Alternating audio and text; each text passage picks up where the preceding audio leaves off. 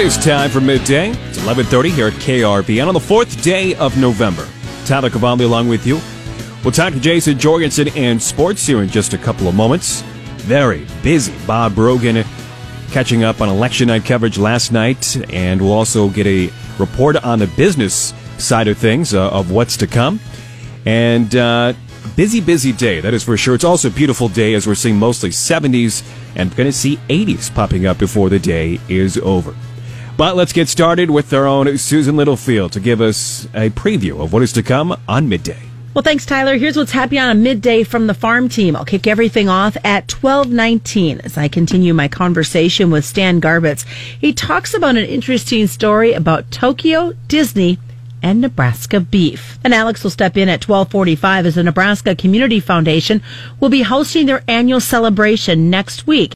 The foundation president, Jeff Yost, shares the details. Then at 1:17, Bryce steps in as he hears from Jeff Peterson with Heartland Farm Partners about the role the funds have had on the commodity markets. And a quick shout out, happy 19th birthday to my daughter Morgan. That's a look at the midday from the farm team. Thank you very much, Susan. We'll turn over to sports and Jason Jorgensen. Well, today's the first day of state volleyball, all at Pinnacle Bank Arena. They have extended it by 1 day. I think this is going to be a solid move by the NSAA. I would agree. It's something they probably should have done a while back. The pandemic kind of forced them into it this time around. We'll see how it works. Action is underway in Class B. Earlier today, Scott, they were able to sweep Northwest. Also in Class B, it was Norris sweeping Aurora. And some matches going on at this time. York is taking on Elkhorn, and Elkhorn, with a very good team, is able to win the first set 28-26, although the Dukes put some pressure on them. Also, it's Ashland Greenwood. They were able to take the first set over Waverly, 25-21. Well, you and I discussed potential things for state basketball, what you might do for there. I suppose with what we discussed yesterday, if you're just getting caught up, if you do some stuff at Bob Devaney Center and Pinnacle Bank Arena, you could almost do that with volleyball as well and have a good format. It's walkable distance. Why not? Why not? And it would get the games out of the high schools, which some people have had an issue with for a while. They're just not big enough, especially when you you have the one game ending and then the other game is behind it when everybody's shuffling through. Well, and I feel so bad for those, not necessarily the actual officials, but the NSAA officials are yelling on the mic, "Get out of here!" Come on, the next game's starting, basically. And we've each been there before as a broadcaster, and someone else needs your spot, and then they're breathing down your neck, or you need that spot, and it's like, looking at your watch, said, "Hey, you're limited to a 10-minute post-game show, buddy." Yeah, if looks could kill during those kind of events, we would not have many broadcasters, that's for sure. So, busy day. Appreciate that. Let's turn it over to Bob. Wonderful job on the news team yesterday with election coverage. I thought that you guys did a great job. How is the markets looking so far here in response to, well, what little information we have? Stocks are higher and trading on Wall Street, and investors putting more money into big tech companies. The U.S. services sector, where most Americans work, registered its 5th consecutive month of expansion in October. The U.S. trade deficit fell in September after hitting a 14-year high. And, of course, we're still waiting for results in the presidential race. How that will eventually shake out, we don't know at this point, but that's bound to have some impact on the markets down the road. And when you shouted, "Get out of here," I thought I was back in high school, and, the guidance counselor was yelling at me or something. On that note, we will... 2020 has been a difficult year for everyone, and now producers turn their attention to next year and what the carryover will be as they set their budgets. On our next Rural Radio Forum, we'll delve into farm financing during the COVID pandemic. To understand the obstacles and strategies for 2021, we'll hear from decision makers across Nebraska. Dustin O'Hanlon of O'Hanlon Seeds in Lexington, Jason Smith of F&M Bank in West Point, and Bruce Eberly of Rabobank. It's the Rural Radio Forum, November 17th, 3 p.m. Central, 2 p.m. Mountain Time on KRBN. It is time for our regional ag weather update brought to you by Holdridge Irrigation, your Rinky dealer. That means Paul Perkins is now stepping back in. And, well, Paul, yesterday we had talked about potentially seeing record highs. Did we see any of that across much of our region? Yeah, there were a few locations that did at least get close to that and actually set some record highs. A lot of us getting into the low to mid 80s. Today, a little bit cooler, but still up near some record territory for some temperatures as we head towards the end of the day. A little bit of cloud cover right now over central and east areas of Nebraska and Kansas, holding the temperatures down just a little, especially if you're along and southeast of a line from O'Neill to Broken Bow and McCook, but otherwise increasing amounts of sunshine on the way for the afternoon. They don't look like thick clouds, so I assume those might be burned off by the end of in a couple hours, I'd assume. Exactly, yeah. They'll be out tracking off towards the east and pretty much dissipating as the afternoon goes on here. Love it. Meanwhile, today's temperatures already seeing 70s and maybe even some 80s. Yes, already above normal for our daytime highs at the noon hour here, with temperatures for most of us in the upper 60s to the low 70s. A little bit warmer where we've been seeing a little more sunshine as you head towards northeast Colorado and northwest Kansas, where temperatures are currently in the upper 70s to the low 80s, already to 81 this hour at Oakley, Kansas. And those warmer temperatures will continue to move to the east. Today going to be day 3 of our 6-day stretch of 70-degree plus weather across the area for this first week of November, the month of November, getting off to a very mild start. Near record highs in the upper 70s to low 80s expected today with some light northwest winds. These clouds moving through the region from a trough of low pressure tracking towards the east, and those light northwest winds in behind that trough of low pressure. Our temperatures for tomorrow through Saturday will still be about 20 degrees warmer than average. With the approach of low pressure by Friday into Saturday, some increase in south winds will lead to near critical fire weather conditions. Rain chances return by Saturday night into Sunday with the passage of a cold front. Right now, just looking at some small chances of rain with that cold front. Our temperatures on Sunday still on the mild side at 15 degrees warmer than average. The bigger change arriving Sunday night into Monday when some colder air dives south. And something to watch, low pressure tracking out of the Four Corners will swing some moisture our way. That added moisture and colder air will increase our chances for some rain-snow mix conditions for Sunday night into Tuesday. In the latest long-term forecast, colder than normal temperatures are likely for Nebraska and Kansas that early half of next week. The cold air retreats some to the west for seasonal or near normal temperatures by late next week through November 17th. Above normal precipitation likely the early half of next week for Nebraska and Kansas. The outlook trends near normal to slightly below normal precipitation late next week through the 17th. Weather factors influencing the markets include light rain for Argentina and limited rain for wheat areas of the Black Sea region. In the Midwest and Northern Plains, warm and dry weather the rest of this week will favor a late-stage harvest. Much colder weather with wintry precipitation is forecast within 10 days from now for the Midwest and Northern Plains. The Southern Plains also expected to stay dry and warm this week. Western areas still in need of moisture, and very little precipitation is indicated the next 7 to 10 days. Winter wheat ratings are well below a year ago at only 41% good to excellent. The Kansas crop rating shows less than 30% of the wheat crop rated good to excellent.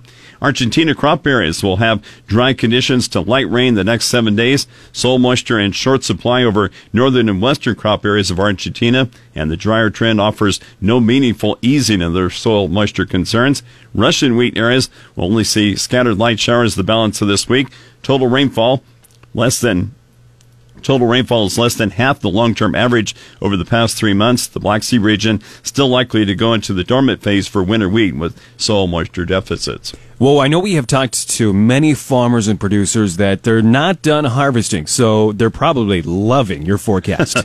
Yes, a popular time of the year to have above normal temperatures, and especially this warm for the first week of October or November here. And we're looking at pretty much a 7-day stretch here of at least the upper 60s plus on the daytime highs, because we're still going to be in the upper 60s on Sunday despite a cold front moving through. All right, very good. For more weather information, if you're a harvester, where can you find that at? Weather tab, KRVN.com. Thank you very much, Paul. Our journey has ended, and KRVN, The River, and Cammie congratulate Rodney Barwick of Orleans. Awesome. Man, that just made my year.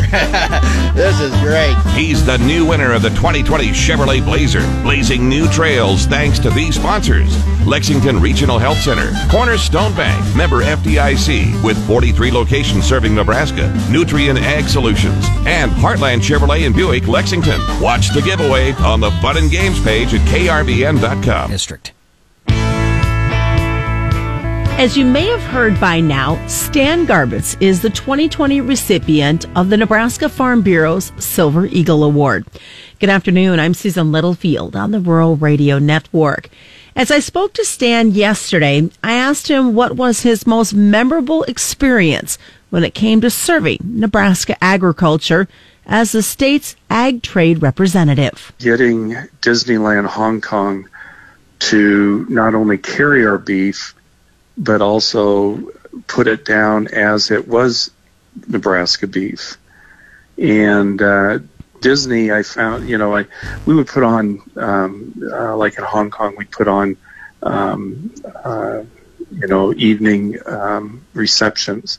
And, the FAS office would help me invite people, and we'd invite, all sorts of different people. And the head chef for Disneyland Hong Kong came quite often. And so I kept talking to him over, a year and a half, 2 years. And finally he said, well, next time you're in Hong Kong, why don't you come out and I'll buy you a cup of coffee. And so we went out there, and he said, I'd really like to try it, but, Disney has a policy that we don't promote anybody's brand. And I go, well, I think that you should. This would be a real good move on your part. And to make a very long story short, then within a year after that meeting, they started running it in their buffet lines. They showed it as Nebraska beef. They put it in their menus in the finer restaurants that they had, and so that ended up being a mainstay there. And it was just so funny that we, it's always fun to do something that somebody says you can't do. And the other thing that I just remembered is we were working with this grocery store chain in Tokyo, and this is a kind of more of a personal story than anything else. And so we were working with them and they said, well, we really, want to get this whole program kicked off. Would you come over and just go around to all of our stores and help do the promotions, give out samples, you're tall, you're obviously American, and everything that'll be a real eye catcher. And I said, sure. And so I went there, and I was over there for about a week and just went from one place to another, city to city in and around Tokyo. And it went really well. Well, it was the last night, and it must have been like Saturday night or something. I don't remember, but I was leaving the next day, and we had done this, and the owner of the company said that he'd like to take me out to dinner that night. And I said, sure. And he says, my son will come by and pick you up. And so to shorten this story up is that picked me up, and we headed out of downtown Tokyo, and all of a sudden I saw Disneyland at the distance, and then I've got to shorten this up here. We ended up being in Disneyland, and we went up this back stairway, and we had this beautiful dinner, and his dad was there, and then all of a sudden the coffee came, and at that moment they opened up these drapes behind the dad, and we were on the intersection of where the Main Street parade, electrical parade, started. Found out this guy was part owner of Disneyland Tokyo. A unique story about Nebraska beef and Tokyo Disney. That's Comments with Stan Garbitz. I'm Susan Littlefield, on the Rural Radio Network.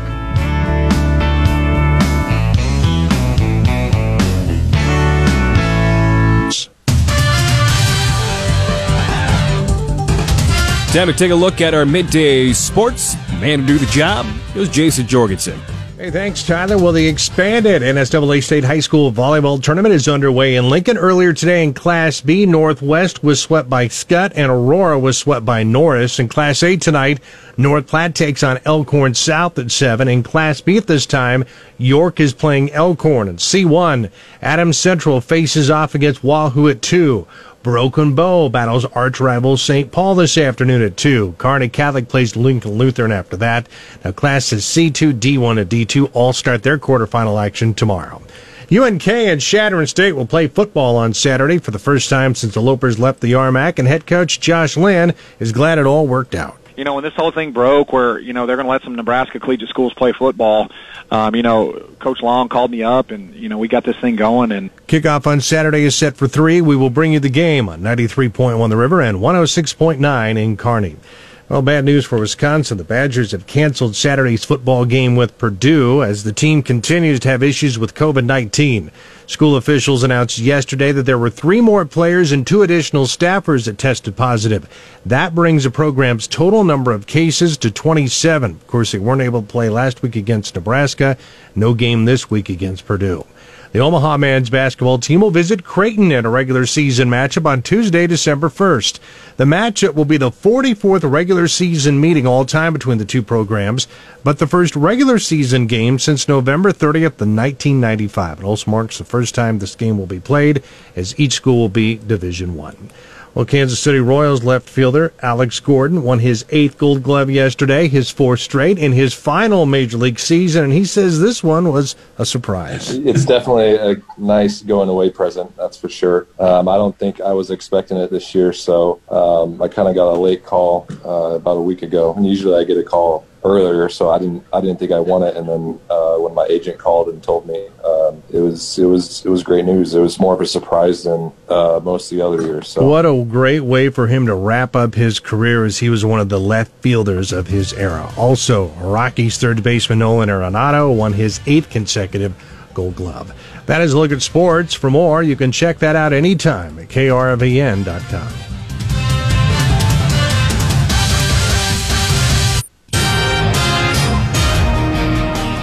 Time to take a look at midday news. Ellen Simmons has now stepped in. And Ellen, first off, I want to say nice job last night with election night coverage. Thanks. You, the rest of the news team, did a terrific job. And it's a long night. I know we're still getting the boogers out of our eyes, but hey, that's all part of it, all the fun, I suppose. Yeah, that's true. I know. We were both saying that we got home, couldn't sleep. Trying to know what the presidential election outcome might be. Well, that obviously didn't matter because we still don't know here at almost 12:30 p.m. Central Time. So it'll be interesting. But it was also interesting last night, I thought, that, we initially got hit with a big surge of information from the state, and then it kind of slowed down about 9 o'clock. Well, and I think the same situation happened with a lot of counties. Their counters just broke down. So many people voting. I believe I saw 73% showed up here in the state of Nebraska, which is a great turnout. So that's terrific stuff. Obviously, we have more information on that, so I don't want to steal all your thunder. Take it away. All right, well, Nebraska voters easily approved a measure Tuesday to strip language from the state constitution that provides an exemption to its ban on slavery. Nebraska is one of several states taking on ballot measures in a climate of racial strife this election, and Nebraska's proposal eliminates a passage in the state constitution dating from the 19th century that allows slavery as punishment for a crime. There was no organized opposition to the measure, which advanced through the legislature this year on a unanimous vote. One other state, Utah, considered a nearly identical measure, and voters there passed an amendment to remove slavery as a punishment for a crime from the state's constitution. The number of people hospitalized with COVID-19 continues to set records in Nebraska, and the state reported 1,440 new cases of the virus on Tuesday. State health officials said there were 673 people hospitalized with the virus on Tuesday, up from the previous day's record of 642. The state has reported 74,060 virus cases and 660 deaths since the pandemic began. The rate of new cases in Nebraska ranked 7th highest among the states. Nebraska's largest hospitals have all begun limiting elective surgeries to help ensure they have enough beds free to treat critically ill patients. Well, Democrat Joe Biden has won in the Omaha-based congressional district, a victory that allows him to peel off one of conservative Nebraska's 5 electoral college votes. Nebraska is one of 2 states that permits its electoral votes to be split, and the statewide winner earns 2 votes, but the other 3 votes are decided by the winner of the congressional districts. Because President Donald Trump won the statewide vote, and in Nebraska's 2 other districts, he will receive 4 electoral college votes. By beating Trump in the Omaha district, Biden will earn 1 vote. To win the presidency, one candidate must win at least 270 of the nation's 538 electoral college votes.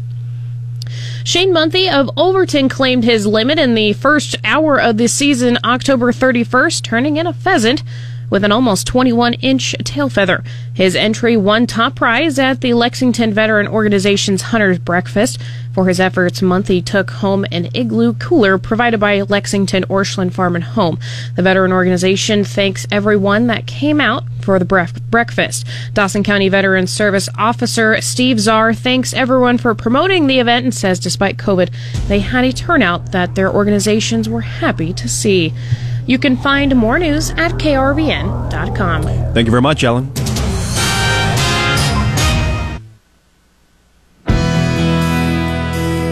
The Nebraska Community Foundation is hosting its annual celebration next week, and today we're joined by Jeff Yost. He's the president of the foundation. Jeff, thanks so much for joining us today. Thank you, Alex. It's nice to be here. So first of all, before we dive into this annual celebration, give us an overview of the Nebraska Community Foundation and the things it sets out to do. Sure. The Nebraska Community Foundation is a community builder. We help hometowns all over the state to build their place, to create new programs, to really engage their citizenry, and to really understand and use the abundance we have to make the places that people want to live and work and raise their families in. Absolutely. So we work in about 270 communities around the state in 82 of 93 counties. And we've been doing this work for about 25 years, and it's a wonderful network.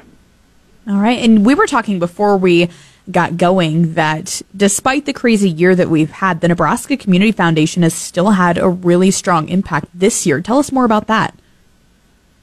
Yeah, last year about $37 million was granted and reinvested in Nebraska hometowns through the NCF network. So that's a lot of money, and that went from everything from helping schools to bridge the learning gap during the springtime when we went to having school at home, to helping elders stay connected to their families. Many, many communities are doing capital projects like swimming pools, weight rooms, additions to their schools or their hospitals, healthcare clinics, early childhood development centers. And then lots and lots of endowments are being built to help communities to sustain key activities. And most importantly, we help lots and lots of places build an unrestricted endowment for their community, which is money that's going to create a payout every year forever to spend on investments to create change that otherwise may not occur. So that sort of discretionary money has proven to be incredibly important in many, many places. We now have 44 different affiliated funds that have unrestricted endowments of at least $250,000, and each of those are creating at least $10,000 of annual payout. So that's money where leaders can lead, right? They can not only voice their opinion as to what's most important, but then they have resources to be able to invest in that.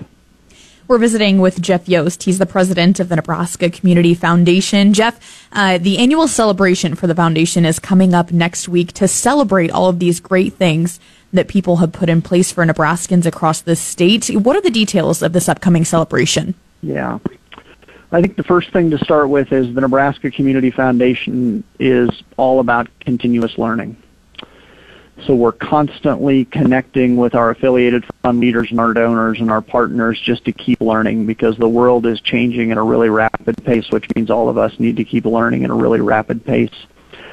Once a year, we always have these annual events where we get hundreds of people together and they're learning from one another in terms of the great work they've done in their community, what they would have done differently, including, national and world-renowned experts on various issues to help us aspire to the things we should be doing, like early childhood development, for instance, or how to get more broadband in our place.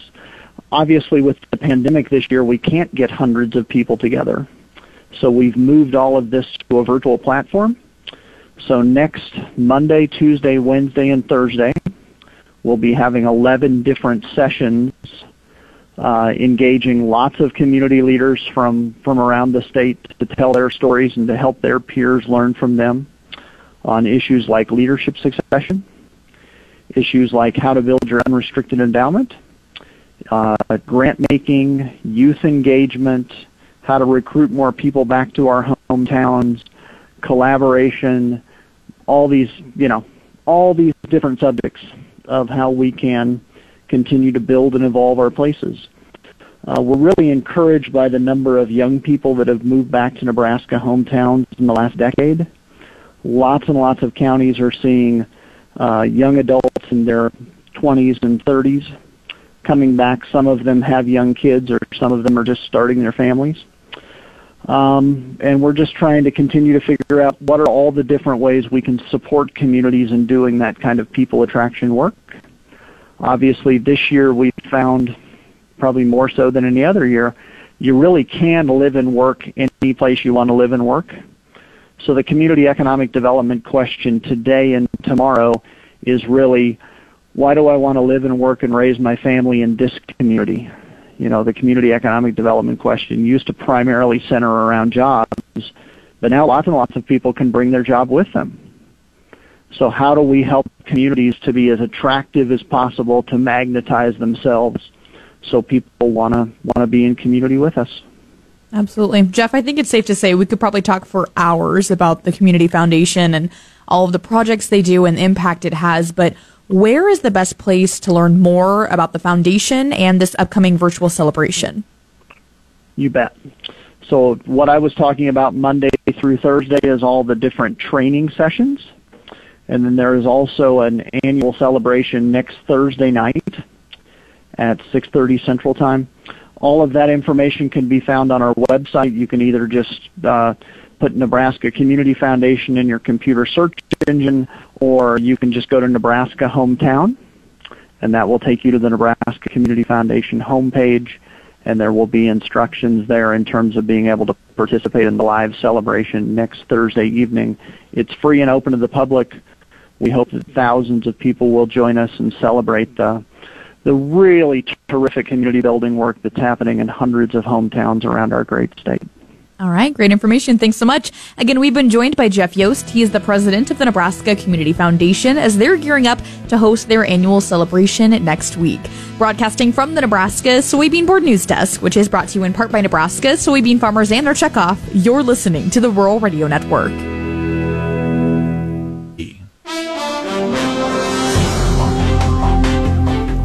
With Business Report, I'm Bob Brogan. Stocks are pushing higher again on Wall Street after spinning through an election night dominated by surprises and sharp swings. The S&P 500 was up 3.3% in early afternoon trading and on pace for its best day in 7 months. Analysts said the gains came as markets saw the upside of political control in Washington remaining split between Democrats and Republicans, but it followed up on a tumultuous overnight session where U.S. stock futures and bond yields swung up, down, and back again as results showed a race that's still too early to call between President Donald Trump and former Vice President Joe Biden. The U.S. services sector, where most Americans work, registered its 5th consecutive month of expansion in October.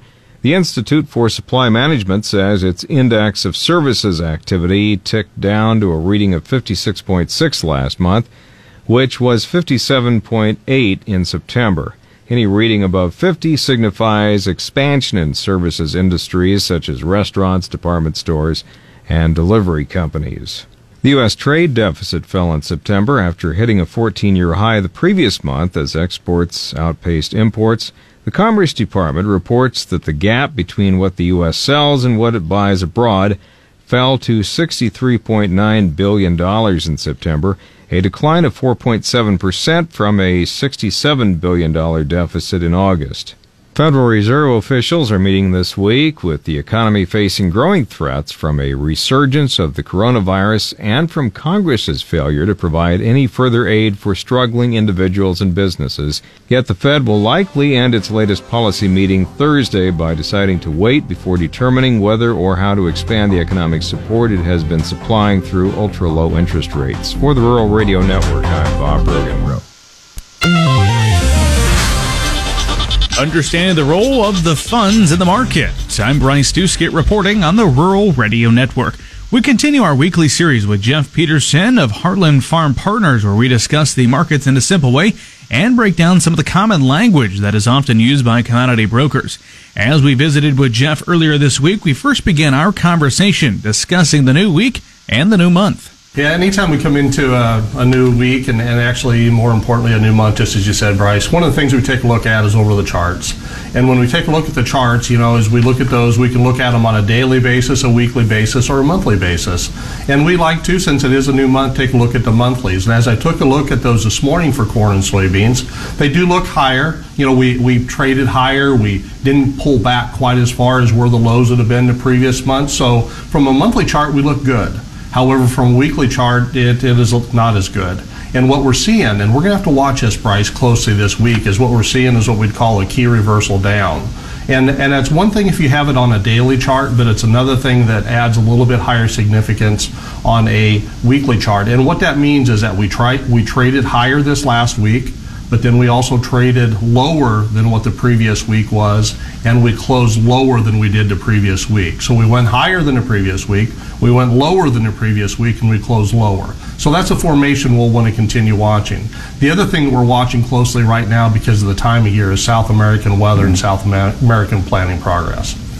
Well, each week on this program, Jeff, you and I like to break down some of these terms. Appreciate your willingness to do that. And one of them this week, we're going to talk about the funds. We often hear that in our daily reports. People talk about what are the funds doing. And I was talking with you, in my opinion, kind of the role of the funds complicates the markets. So break this down. What are the funds and what's their intent and purpose in the markets? Yeah, no, that's a great question. And anytime we talk about the funds, really what we're talking about is on one side of the equation, it's speculative traders. Usually we refer to the managed money type funds, and what we're talking about there are individuals that are really focused on just using the market, corn, soybeans, wheat, and all the other different commodities out there to physically go ahead and make money. So their intent is to buy low and see the market go higher, sell higher and see the market go lower, or they can buy higher and hope it even goes higher. So their intent is to have that happen. Now, they do serve an important function, and what that function is that they are filling in that gap between the buyer and the seller.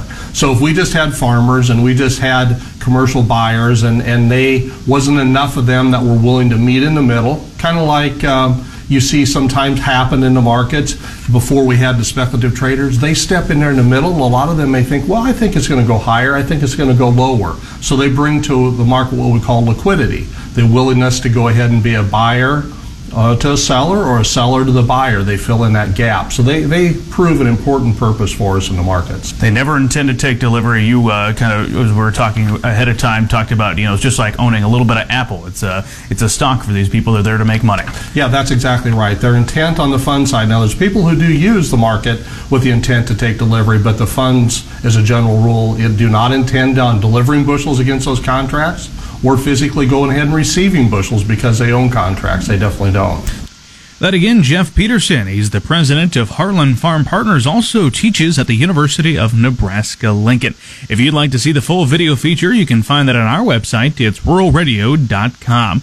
We'll be back next week with another episode, but for now, broadcasting from the Nebraska Soybean Board Studio, which is brought to you in part by Nebraska soybean farmers and their checkoff, I'm Bryce Duskett reporting on the Rural Radio Network.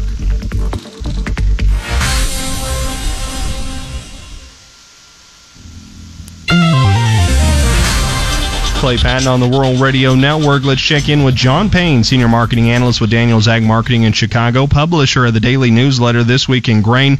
John, positive to see soybeans absolutely surging on the day, eventually rising most of the grain complex up with it as the settlements start to come in. But realistically, here in the last half of the trading session, no real big news. It was rather quiet on the trading front. Yeah, from a macro standpoint, I mean, election-wise, it's kind of status quo all day. I think, as certain states get announced, you maybe see the dollar-euro weekend, and that, gives the dynamic here at commodity markets a little bit of confidence. But in the case of soybeans and corn, I think it's South American weather. We're looking at a drier forecast for southern Brazil, northern Argentina, and this is more of like the full season type product. So it's a little drier in the center part of Brazil, not a whole lot of problems yet. I don't think they're going to be writing down a whole lot of yield quite yet, but certainly, we don't have the ability to ration beans if China's going to continue to buy at this rate. The U.S. doesn't. Now it's on South America to grow. So we had a breakout move on the November 21. November 21 closed now. The recent high, it had tested like 3 times upwards around 985 and closed at 990 today. So that's next year's November soybeans starting to make the march higher. And you have corn breaking out as well. We're still below $4. I got to think you're going to see $4 corn for next year at some point. The one thing we want to see here, and this is still kind of lost in the day, in my opinion, is COVID. That's a huge problem that exists with or without a presidential problem. So market finds itself in a lot of uncertainty here, and I would say don't feel like there maybe is a trend going here, except in the beans. I think there could be some upside. Yesterday you told us to really watch the currencies. What are you seeing right now? It looks like the dollar's up a little bit. Yeah, so I've just kind of chosen to watch the euro all night last night. I did that combined with the betting odds. I talked to you all around 9:10, and that was right when Florida had dropped. And when that happened, the euro got significantly weaker versus the USD, breaking through some support. And then as soon as the Arizona results came out, it was just like maybe an hour later, it had completely reversed and was trading back into the range where it was before. So right now it's in that range, kind of between 117.50 and 116.50, and I think if it breaks out of that one way or the other significantly, maybe indicating that something's happening politically. But I don't look for that to happen. It feels to me like this thing's going to be dragged out in the courts. And again, John Payne, Senior Marketing Analyst, Daniels Ag Marketing in Chicago. Learn more at danielsagmarketing.com and check out the subscription for John's free newsletter, This Week in Grain. Do remember, though, trading futures and options involve risk of loss and may not be suitable for all investors. Do consider these risks before investing. Catch John Payne again as a podcast at ruralradio.com.